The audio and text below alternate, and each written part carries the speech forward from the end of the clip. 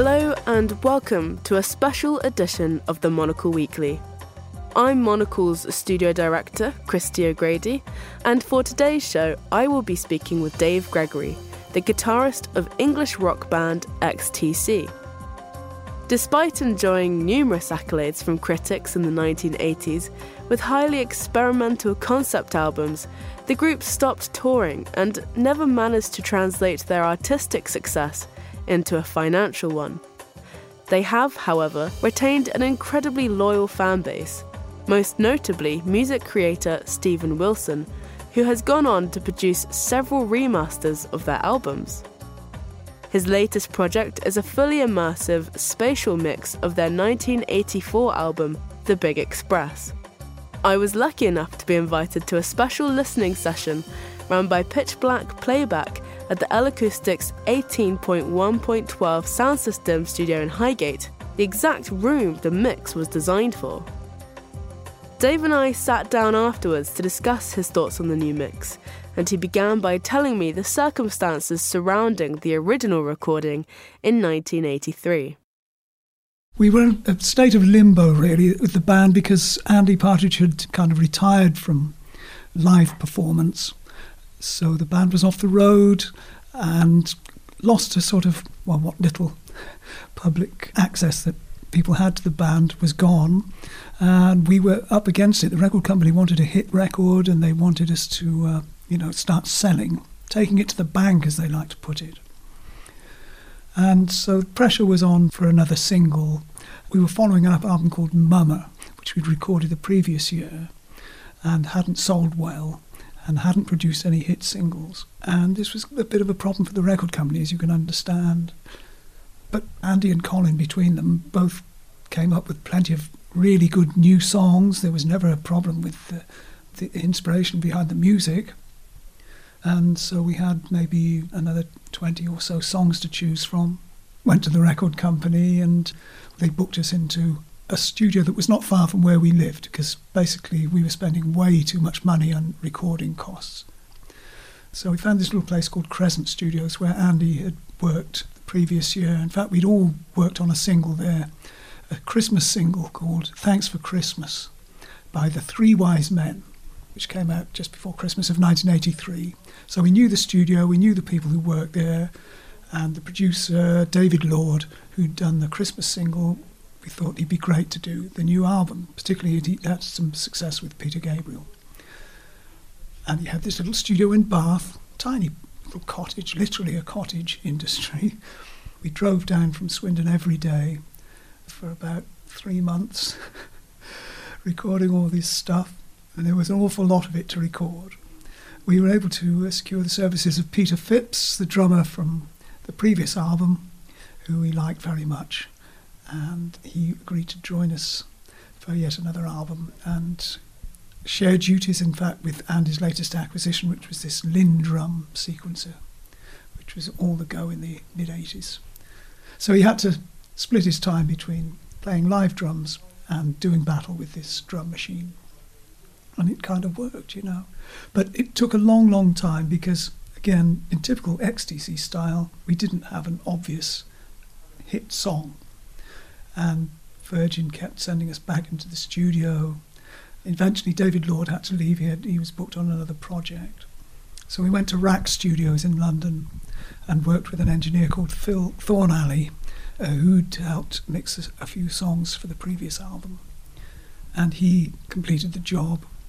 And that took us all the way through the summer of 1984, right through to September, when the album was finally delivered.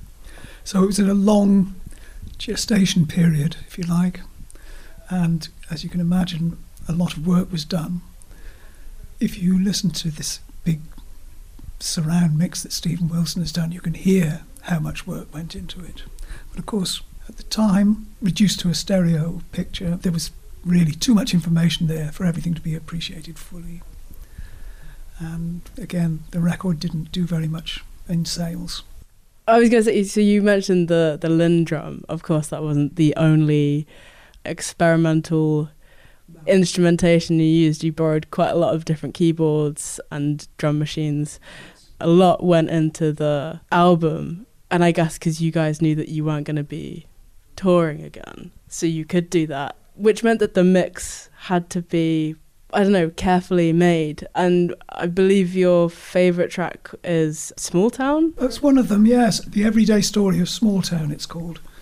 And I thought it was brilliantly written song in that kind of Ray Davies style of storytelling, in just a little folk story about life in a small town.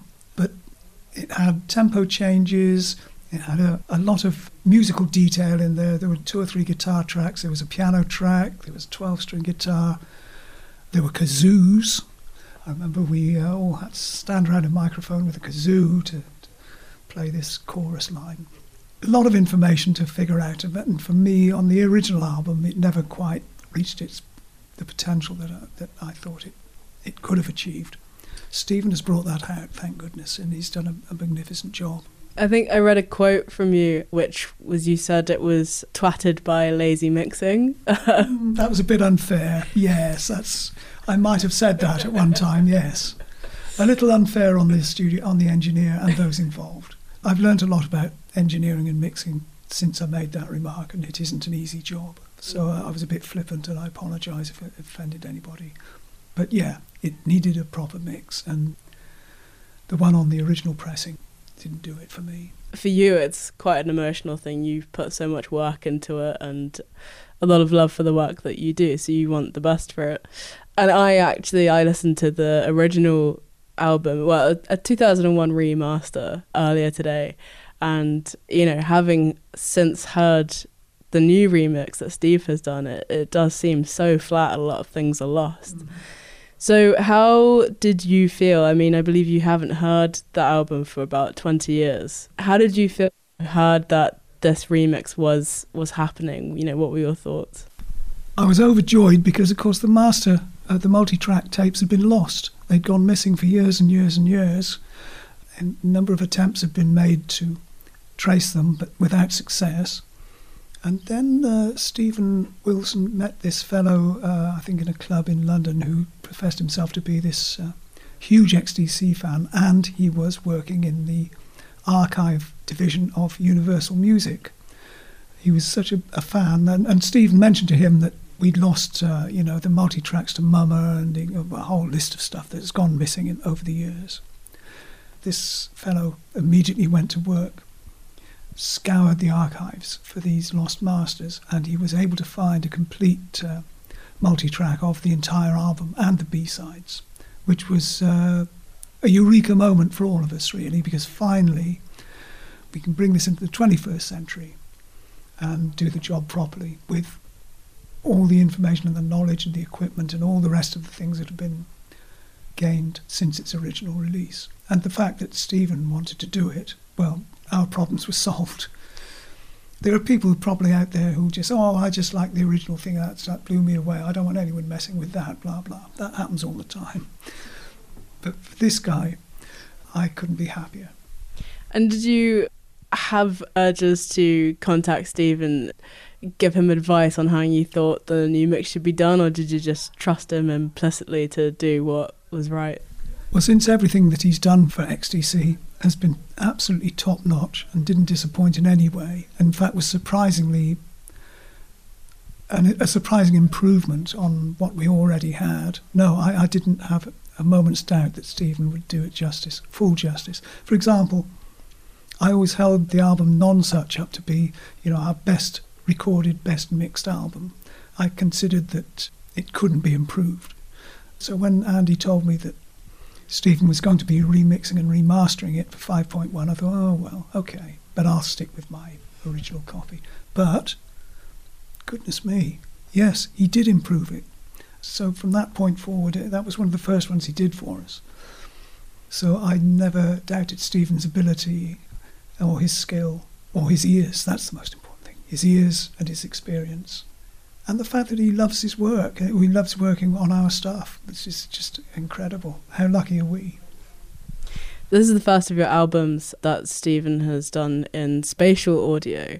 Is there another one that you would like him to tackle next if the multi-tracks can be acquired? I know Stephen would love to get his hands on Skylarking, and I'd be interested to hear what he did with that too, because I think that's got a sort of psychedelic edge to it that would lend itself very nicely to, these wide pannings and spatial effects.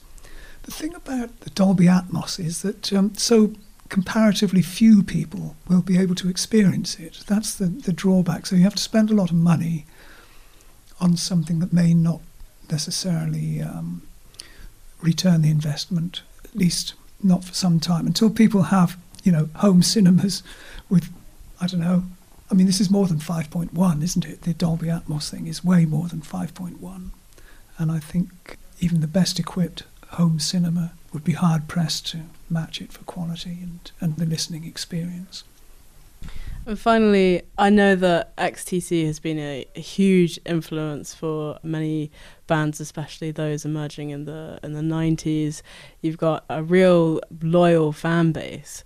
But obviously, I guess we can say that you didn't quite reach the commercial success of, say, the Beatles at the time.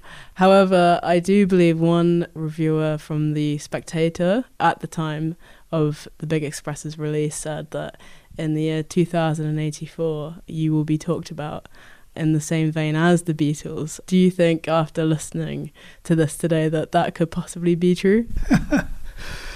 Who knows? If you told me in 1984 that in 2023 we would be immersing ourselves in a darkened room, listening to music that is almost like a sort of music in liquid form, washing over you, and that we'd be taken on a journey into aural space, I would have said, well, yeah, that's the stuff of dreams, and besides, I probably won't be here in 2023. I definitely won't be here in 2084, so I don't really care. That was Dave Gregory of XTC. My thanks to him and the team at L Acoustics. Stephen Wilson's immersive remix of The Big Express will be available on physical formats from September. This episode was produced and edited by myself. I'm Christy O'Grady. Thank you for listening.